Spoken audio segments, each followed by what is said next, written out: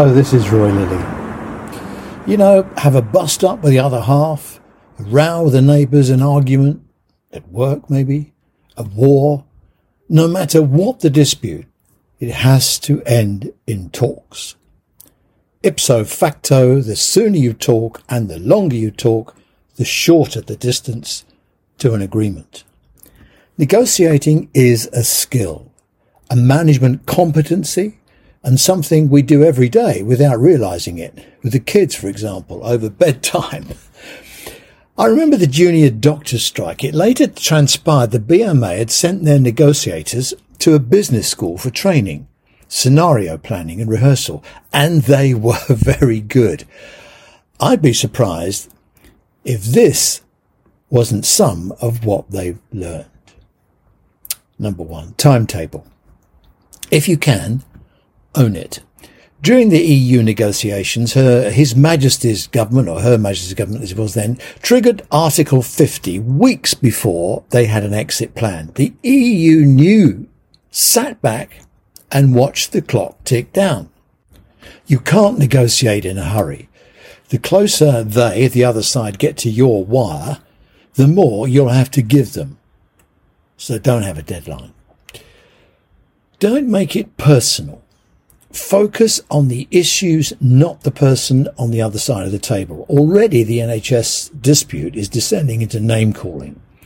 It's a good headline, and it makes it look to the supporters like you're tough. But it creates an unnecessary barrier that has to be overcome on the way to a conclusion. Politeness pays, courtesy is disarming, and both are free. Clarity. The purpose and the outcome. What are they? Are they deliverable? How? The present NHS dispute started as a claim for a 19% pay rise. Now that seems off the table. What's on the table? Working conditions. What does that mean? Spell it out into a list of deliverables.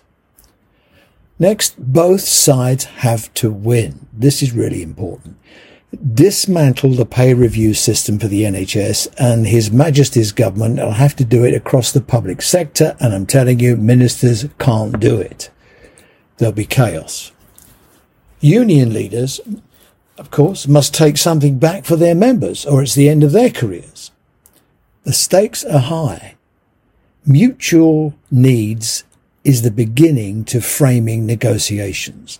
Don't think of a deal in your terms. Think of the deal in their terms. Do your homework. Make sure you are the best informed at the table. Walk in their shoes. Think their thoughts. See it their way.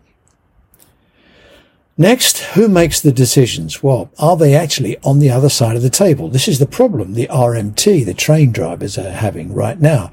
Their employers don't call the shots.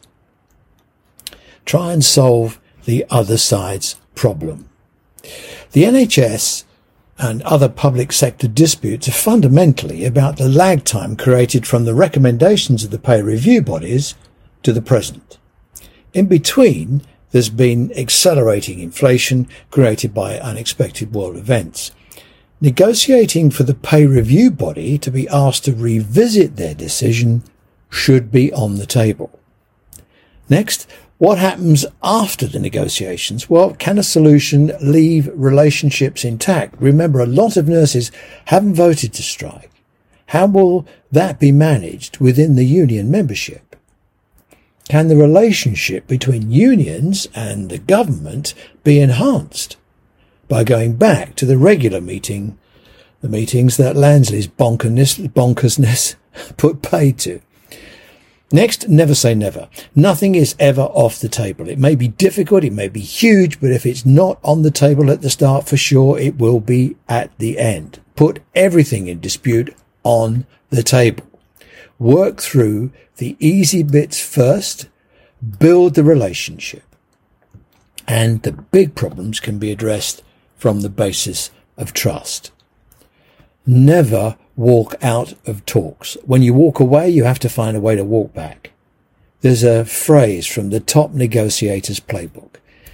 My options have run out. I can't agree to this or that, but I'm not going to leave the table without a deal because I know it's important to both of us. So let's unpack this and start again.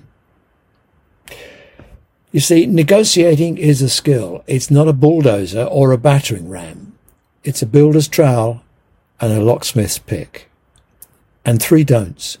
Don't mistake behaviour for aspiration. Building relationships, not barricades. Don't rely on motivation.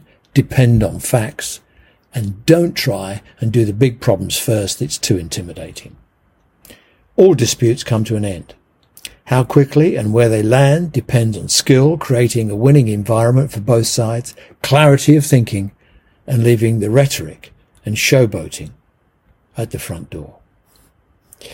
Thanks for listening. This has been Roy Lilly, and I hope we'll speak again soon. Bye-bye now.